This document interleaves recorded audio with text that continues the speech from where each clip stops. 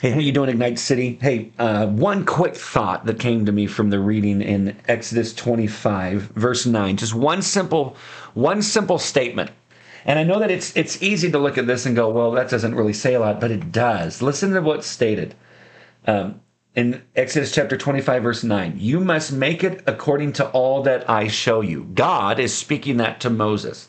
And so he's speaking about what's coming about when he's gonna make the tabernacle, he's gonna make the Ark of the Covenant, he's gonna make lampstands, and God is saying, I want you to make it according to all that I show you.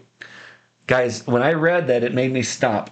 And this is all that I wrote underneath it. I said this. I said, help me build what you want, the way that you want it, the way that you want it built. Let me say it again. Help me build what you want, the way that you want it built.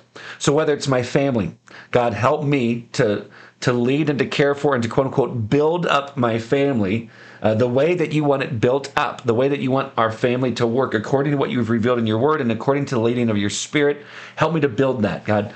When I thought about our church, I said, God, please help me quote unquote build. And I know that it's not me that builds anything, it's God. But when I take the principle from it, I'm taking the verbiage from Exodus. God, help me to build up your church, to care for your church the way that you want me to care for them, so that we are a church that you've always desired for church to be. To take the principles that are found in the book of Acts and to go, okay, so how can we apply the principles or what I believe to be the blueprint of what God intended for the church to be?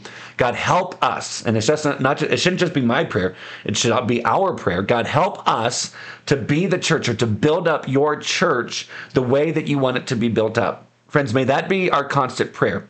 So whether it's you with your family, you with a business, you with, or you as included in our church community, you in your neighborhood, anything, any kind of relationship, anything that's moving forward where you want to honor God in it, our prayer should be the same thing. Help me or help us build what you want the way that you want it built. Guys, may that be what we go after. Friends, love you more than you know. We'll talk soon.